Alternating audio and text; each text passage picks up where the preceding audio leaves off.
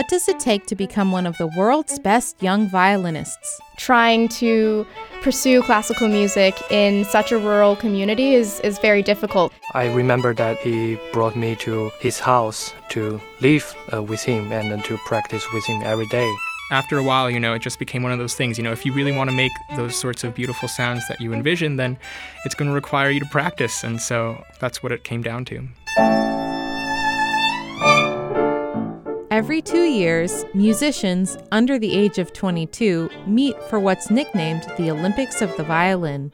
I'm Shannon Ma. I'm 14 years old right now. My name is Hiroki Kasai, and I'm a 20-year-old violinist. My name is Guido. I'm 14 years old. I'm from São Paulo, Brazil. Ich bin Raphael Nussbaumer, komme aus der Schweiz und bin 13 Jahre alt. My name is Maya Anjali Buchanan. I was born in Rapid City, South Dakota, and I have 3 dogs that I'm obsessed with.